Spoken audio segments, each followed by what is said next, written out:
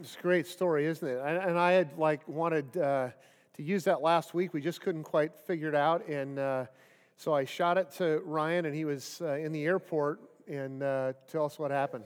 Yeah. So here's a picture of taking off at SFO San Francisco. So this is later in the afternoon, in the evening. So I'm sitting there in the terminal waiting to board the plane, and I watched that clip that we just watched. And then I board the plane, I get on, and I have basically the entire row to myself, lots of leg room, which I was pumped about because I'm not exactly short. And I look down, and sitting between the seats is a wallet. And I just could hardly believe it after just watching that video clip that I get on the plane and sitting right between the seats, and I'm a pastor, right? So it means, one, I don't get paid very much, and it means, two, there's no question what I was going to do, but it just kind of, Scott and I were talking about it, and I was like, this is so funny that this happened. And part of being a person of integrity is not only in the big things, but in the small things. How are we going to react, and how are we going to deal with them? Right. And so we just wanted to share that with you this morning before we move on to truth. There you go. All right. Thanks, Ryan. You never know.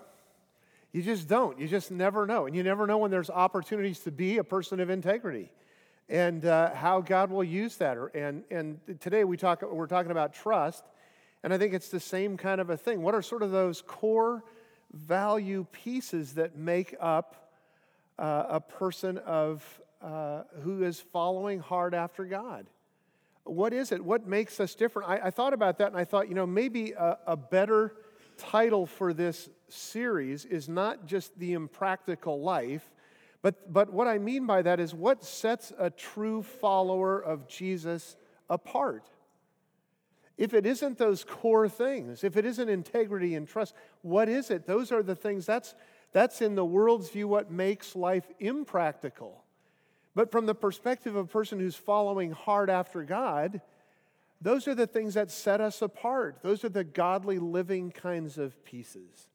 Anyway, I'm a big sports fan, and I like lots of different types of sports. And so this week I've been watching the NFL draft. And the NFL draft is where the professional teams, they all have their order in which they're going to draft college players. And they vie for those different places. They get certain draft alignments depending on how they did in the year, but then they also trade up and trade off, and all kinds of different things happen in the NFL draft. And the first round of the draft is pretty much it's pretty exciting. You've got lots of the bigger name players in college that are being drafted, and all that kind of stuff goes through. And then the draft is over several days.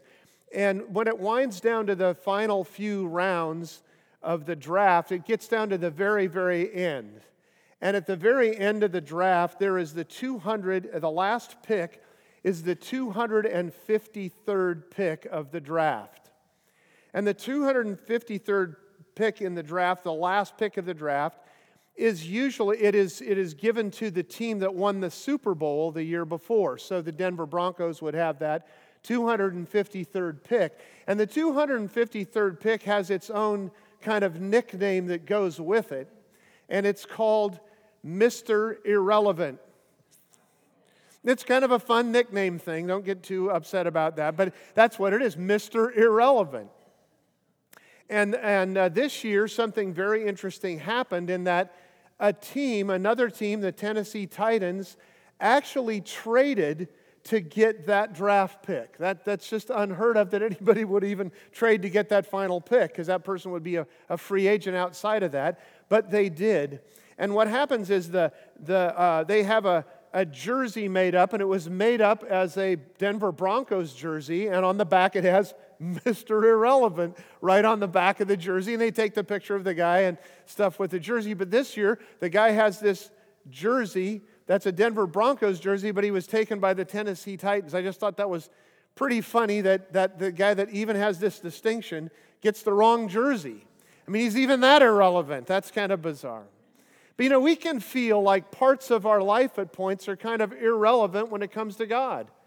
We can think, does God really even care about that part of my life, that situation I'm dealing with?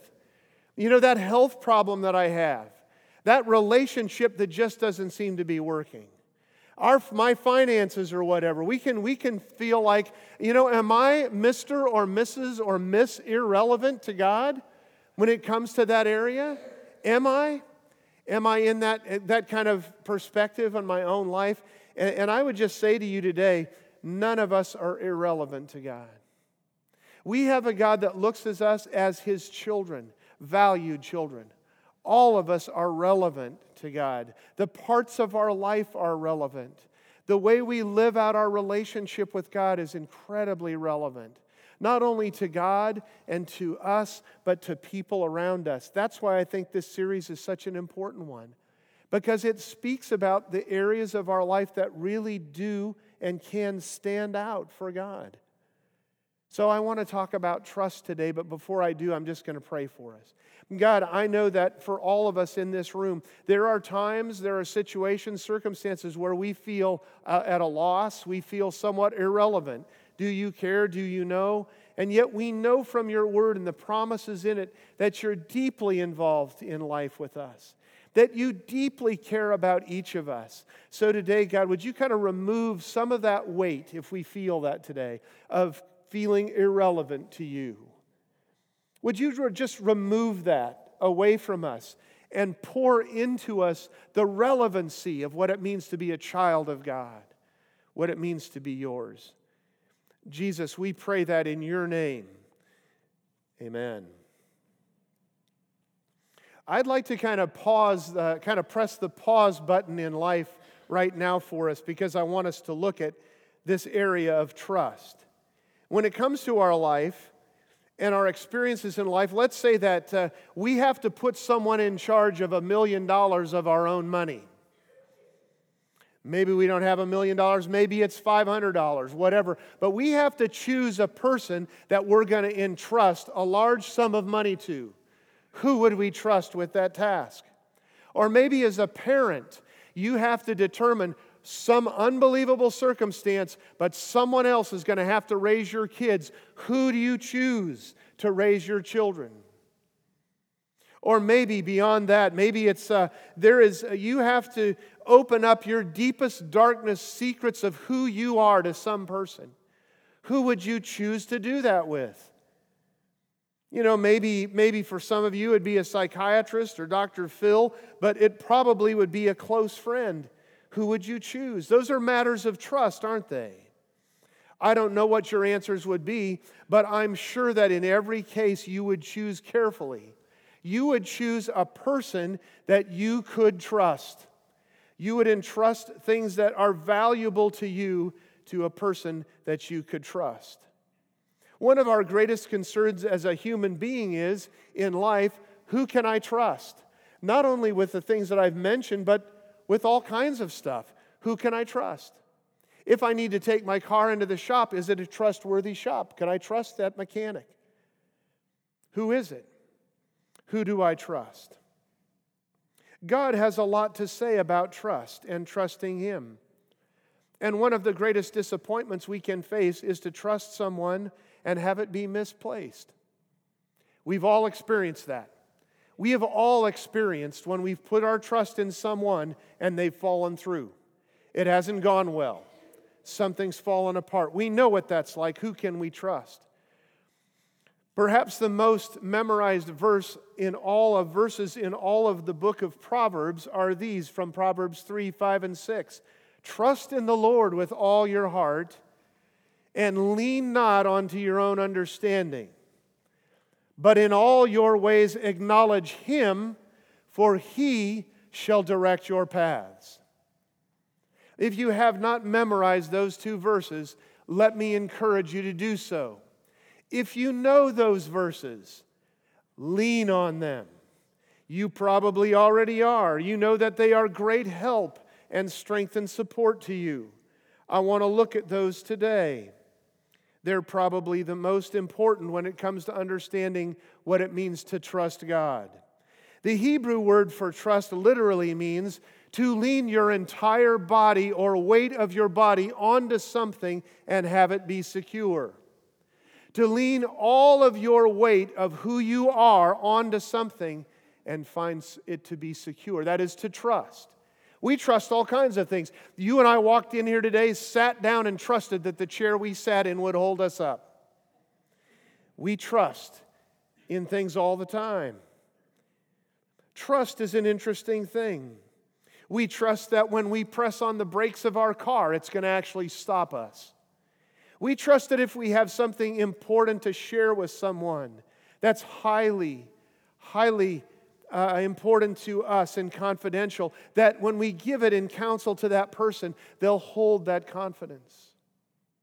That they won't let that confidence be shared elsewhere. Trust always has an element of risk.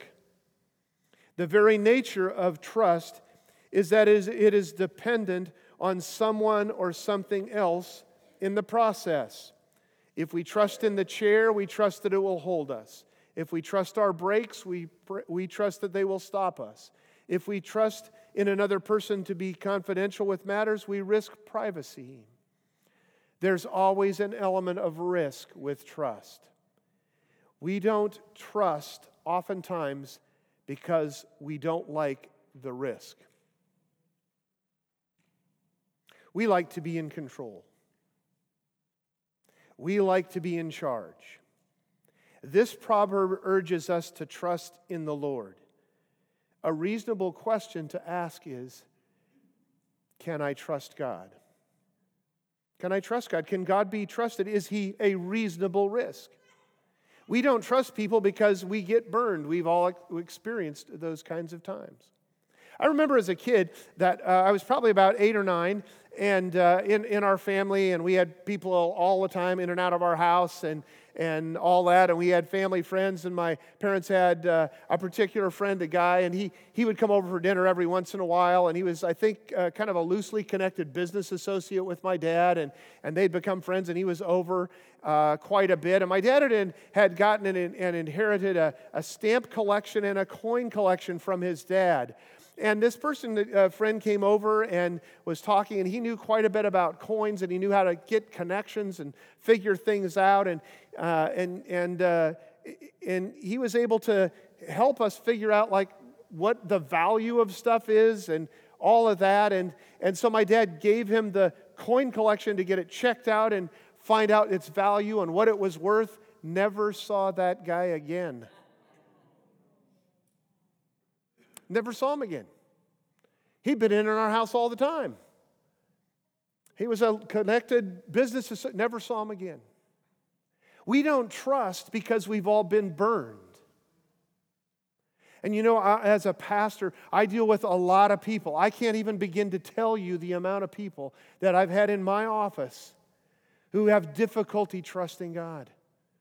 And what I find in listening to so many of them is it isn't really about God. I have to separate out the problem, the circumstance, because they've gotten burned by a person who claimed to be a follower of Christ, or they've gotten burned by a church, or they've gotten, something happened to them in some circumstance where they were trusting in what they thought God would do. And it's very difficult sometimes to shift their thinking, to get them back on track, to get rid of that other stuff, to let it go and focus on a God who loves them and sees them as relevant and important. Because He does. Some people can't get over that hurdle. The scars are too deep. The pain is too deep. The circumstance they went through was just too debilitating for them. And at other times, it's like a major breakthrough when they've let go of that other stuff and they just grab onto God. Don't let go of God because of something that's happened in your life from another person or a church or an institution or whatever. Grab onto God. Don't let go of God. Choose God. Throughout the Bible, God speaks about trusting Him. God says He won't abandon us. It says in Hebrews 13:5, I will never leave you or forsake you. Put your full weight of all your problems on Him. Jeremiah 17:7 says, but the person who trusts in the Lord will be blessed. The Lord will show him that he can be trusted. From Isaiah 26:4, God is our sure foundation. It says, so trust in the Lord always, because he is our rock forever. That is a strong, strong God. When we begin a relationship with someone, the relationship is at a certain level. It takes a while to deepen, doesn't it?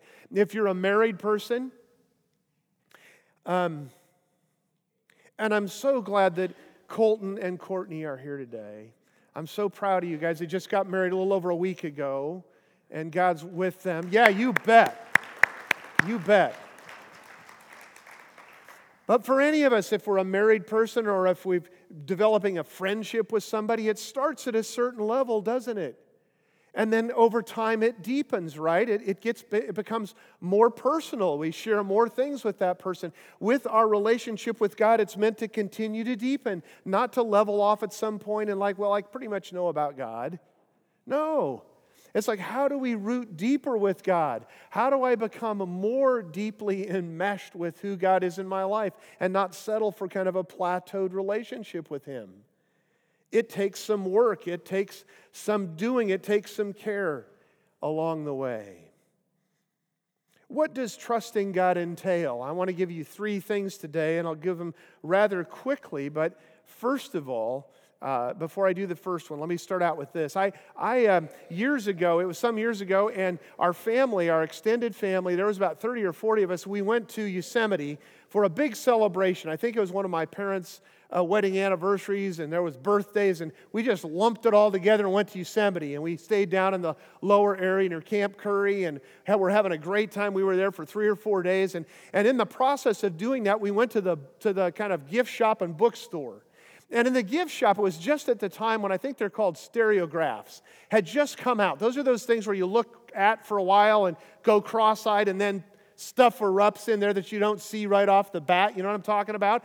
And we were in this gift shop, and those had just coming out, and back in a back corner, there was a bunch of them, and they were pretty good-sized ones that were matted up, and then some were mounted on the walls. And as we walked into this store, you could hear people going, oh, wow, I see it. Or what? I don't see it. I wasn't. Oh, yeah, I see it. And there, as people begin to see what was in that stereograph. And I remember going over and looking at them, and it took me a while to kind of get it, and then I saw one. Then I remember a guy came walking over. This man came walking over, and he stood in the aisleway, and he looked at all these, and people were oohing and on and seeing different things, and he stood there for the longest time, and he goes, there's nothing there. I don't see anything. There can't be anything there. And he walked out kind of in a huff. And the rest of us were like, yeah, that's cool. It was great. It was like that. So, hey, I've got one for you, so let's put it up. Might take a minute to see it. We got it? Yet again, maybe you can't see it. We're looking for it. There it is. Okay, got to kind of work at it for just a second. Try this in the first service. They didn't get it. So this is the accelerated group, so I'm hoping. Can you see anything in there? It's not the Lord's Supper, I'm just telling you now.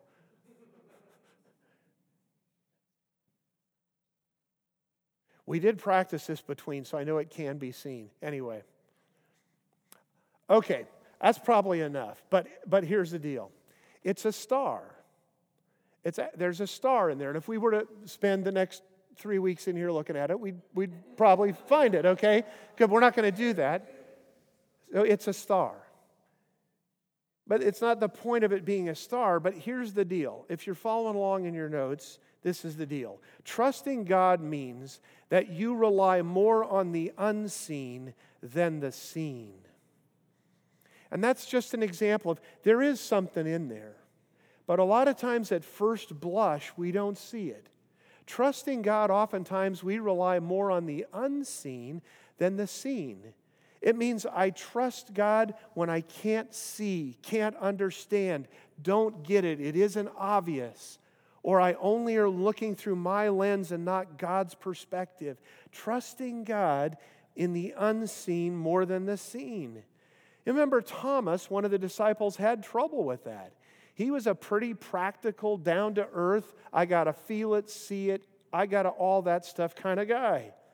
Jesus said this to Thomas after the resurrection. He said, "Blessed, because you have seen me, you believed. Blessed are those who have not seen and yet believed. That's us. We're in that category. We're blessed because we haven't seen yet we believe.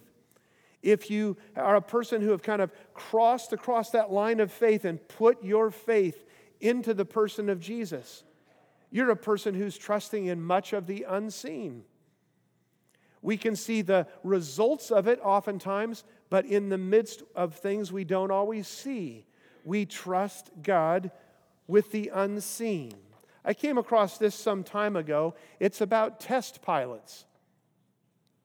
There was a fascinating article written mostly for pilots titled 178 Seconds to Live. 20 pilots who had never taken instrument training but were very capable pilots when the weather was clear and they had reference points to follow outside the window were put into a simulator. And they were asked to try to keep their simulated airplane under control as they flew into simulated thick clouds and bad weather. The study reports that all 20 of them crashed their simulator and were dead. It was only a matter of how long it took each of them to lose control and crash. Simulated again, simulated.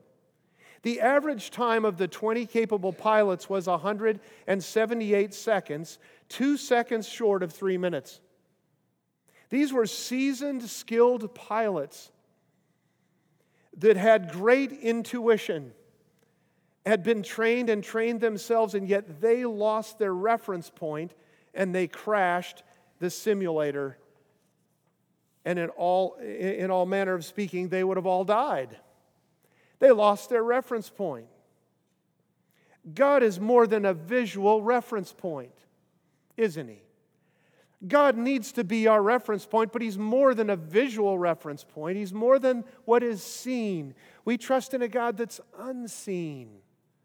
And that's an important part for us to get.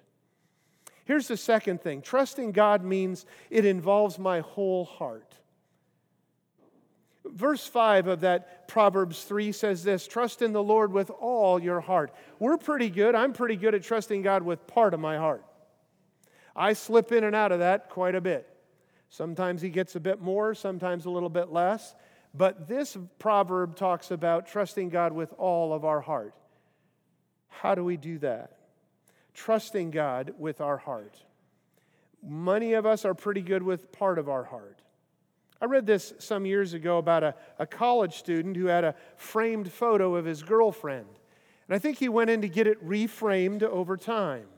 And as he went in, he was taking it apart, and on the back, he hadn't noticed this before, but was this inscription to him that said, "My dearest Tommy, I love you with all my heart.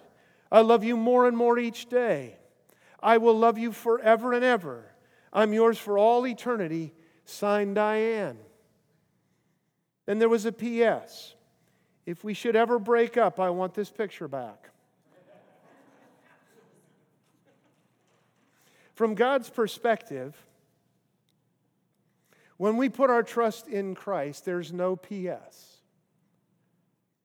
There's no P.S. God's commitment is total to us. Anything less on our part would miss out on what God's trying to do with us. Trusting God with completeness. Even though we're incomplete people, we can move toward completeness with God. Trusting God with our heart. Here's the third one. Trusting God means you admit that He's wiser than you. That's not easy for us, because for most of us, our understanding pales in comparison to His, but for most of us it's difficult because we like to think that we're pretty sharp. We have a lot of pride. We have some arrogance. We do have some understanding. We have information. But this is what it's saying in that proverb. Trusting God goes beyond human understanding. On the positive side, we are to trust God, the Lord, with all of our heart.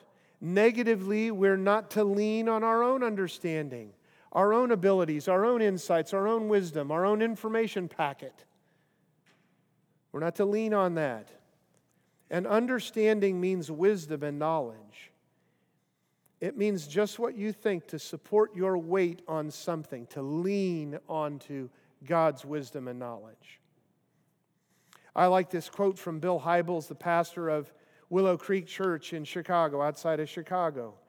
When he talks about leaning not on your own understanding, he says, all it's saying, friends, is that even those of us who are pretty smart and have lots of life experience, even those of us who did good in school, like honor roll types, human logic is still often limited and sometimes flawed. Human intuition is sometimes dead wrong. Our best notions about the way things ought to be sometimes are ill-advised or destructive or dangerous. When it comes right down to the key decisions of our lives, we need more than our limited wisdom can offer us if we don't want to crash. We desperately need the wisdom of God, His mind on the matter. When He gives it to us by His Word or by His Spirit, we've got to trust it and live by it. We've got to trust. We've got to trust God. That's what that's talking about. Trusting God. Leaning not on our understanding, but trusting God. Does it mean that we throw out wisdom or knowledge on our part when we trust God? Not at all. God gives us wisdom and understanding. He tells us in Hebrews to ask for it. James, ask for wisdom. Seek to grow in wisdom and knowledge. We don't empty ourselves of our intellect when we come to God. No, God reinforces it and builds off of it. But we need God's perspective on wisdom and knowledge. I love what it says in Psalm 32, 8 and 9. I will instruct you, listen to this, I will instruct you and teach you in the way you should go. I will counsel you and watch over you. Do not be like the horse or mule, which have no understanding, but must be controlled by bit and bridle, or they will not come to you. Now, on your outline, if you're following along, there's a little kind of threefold promise of guidance. Just fill it out as I give it to you. It'll come up on the screen. Here it is. I will instruct you and teach you. That's God's promise. I will instruct you and teach you. I'll be the teacher for you. I'll give you instruction. I don't have to stop doing that. I'll keep doing that. As long as you're my student, I will instruct you and teach you. The second part of that is, I will counsel you. I'll give you wisdom and insight. I'll give you the direction. I'll give you correction. I'll give you instruction. And the third is, I'll watch over you. I'll keep my eye on you. You'll be seen by me. You'll be relevant to me because I care about you. I've got my eye on you. You're one of my beloved children. Not like the horse and mule that don't get it, that need to be guided to and fro. No, they lack understanding. The third line in verse 6 is this. It says, in all your ways acknowledge Him. In all your ways acknowledge Him. Let's get right to the point of what that means. Whatever area of your life you decide to keep God out of, whatever you decide to retain control of and mastery of and manage your way instead of God's way, that one area is likely to be enough to imperil the quality of your life and the lives of those around you. When we try to hold on to an area of our life, whatever it is, it's got a measure of mastery over us. We're not giving it to God. How many holes does it take to sink a ship? One. Doesn't even have to be that big. How many areas of a life will it take to sink a life when it's not given to God? One. Don't let things master you. I have to say that to myself. Don't let things master you that you think you can control, or you think you've got it underhand, or it's not that big. No. I need God's help. Acknowledge God means to recognize God. In all your ways, acknowledge Him. Acknowledge Him. Recognize God and what He's doing. It's for all of our ways. The details, the aspects of life, God can handle all of that. He knows when one bird dies.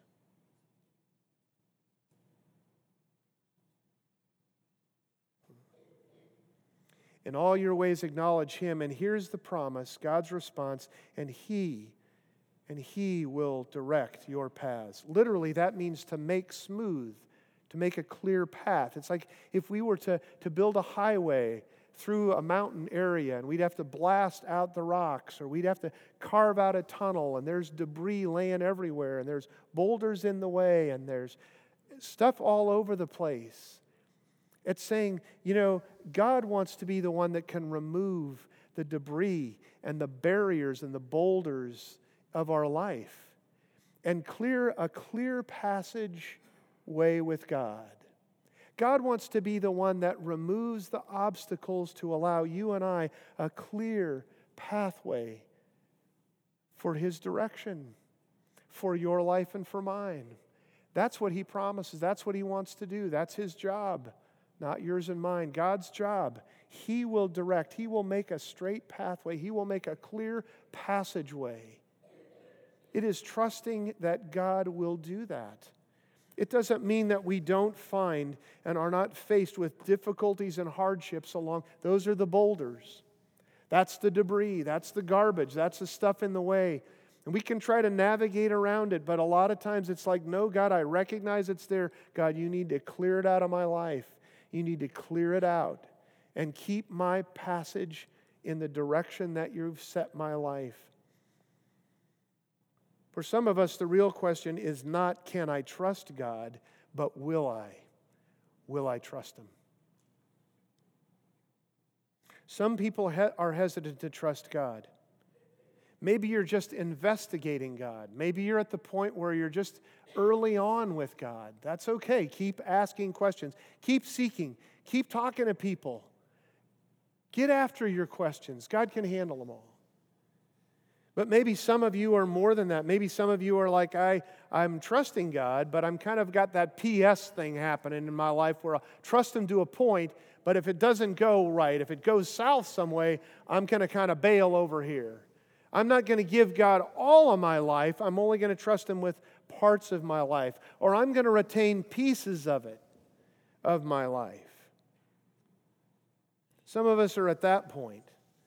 Some of us are full-blown ready to give God pretty much everything we've got. We're exasperated by the way things have gone. We recognize it's not working the way I'm doing it. I need some help. To all of us, I would say this. Today, why don't you take a flying leap of trust? Why don't you take a flying leap? Maybe it's just a short hop of trust today. Maybe that's all you need to do. Maybe it's just an area of your life where you go, that's the one area I'm just not giving to you. You just need to take a hop of trust. Maybe you need to take a little bit more of an Olympic jump. Maybe it's kind of a Herculean for you, Olympic jump to go, I'm going to have to trust God in these areas in my life. Maybe you need to say, God, I've got this stuff, I understand it, but I'm not letting it go. I need to let it go today, and I need to give it what I've got to get there. And maybe for some of you, it's like, I got to take a flying leap. I got to give it everything I got because it's not working. In some area of your life, you're going, I have got to trust you because I'm not doing it, and I'm only going to be the person you want me to be if I take a flying leap of trust.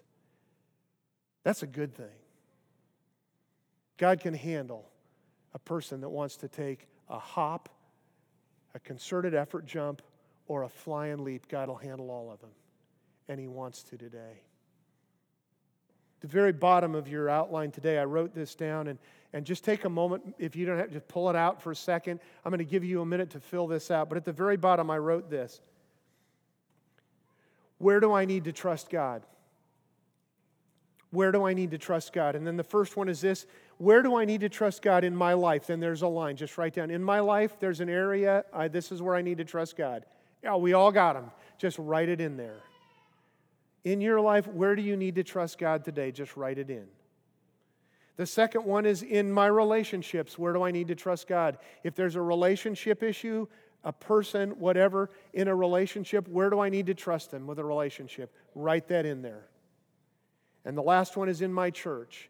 Where do I need to trust God? Something I don't get about church, something's happening in church, whatever it is, just write it in there. I need to trust God in this area in the church. I'll just be quiet for a moment. You just fill those out.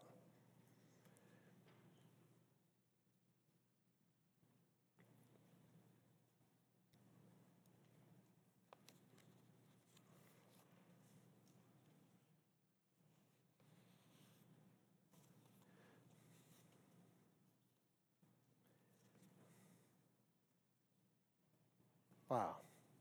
Hey, let's pray. God, thank you that you care, that we trust you, that it's important to you that we learn to trust, that we grow in our ability to trust, and that in trusting, it's where we find freedom in you. It seems so impractical sometimes to trust you. It just seems easier for us to try to do everything on our own, but we're not made that way. So today, I pray for each and every one of us because there are some areas of our life for all of us where we need to take a flying leap of trust. God, would you give us the courage to do that today and leap your direction? We pray that, Jesus, grateful for who you are. Amen.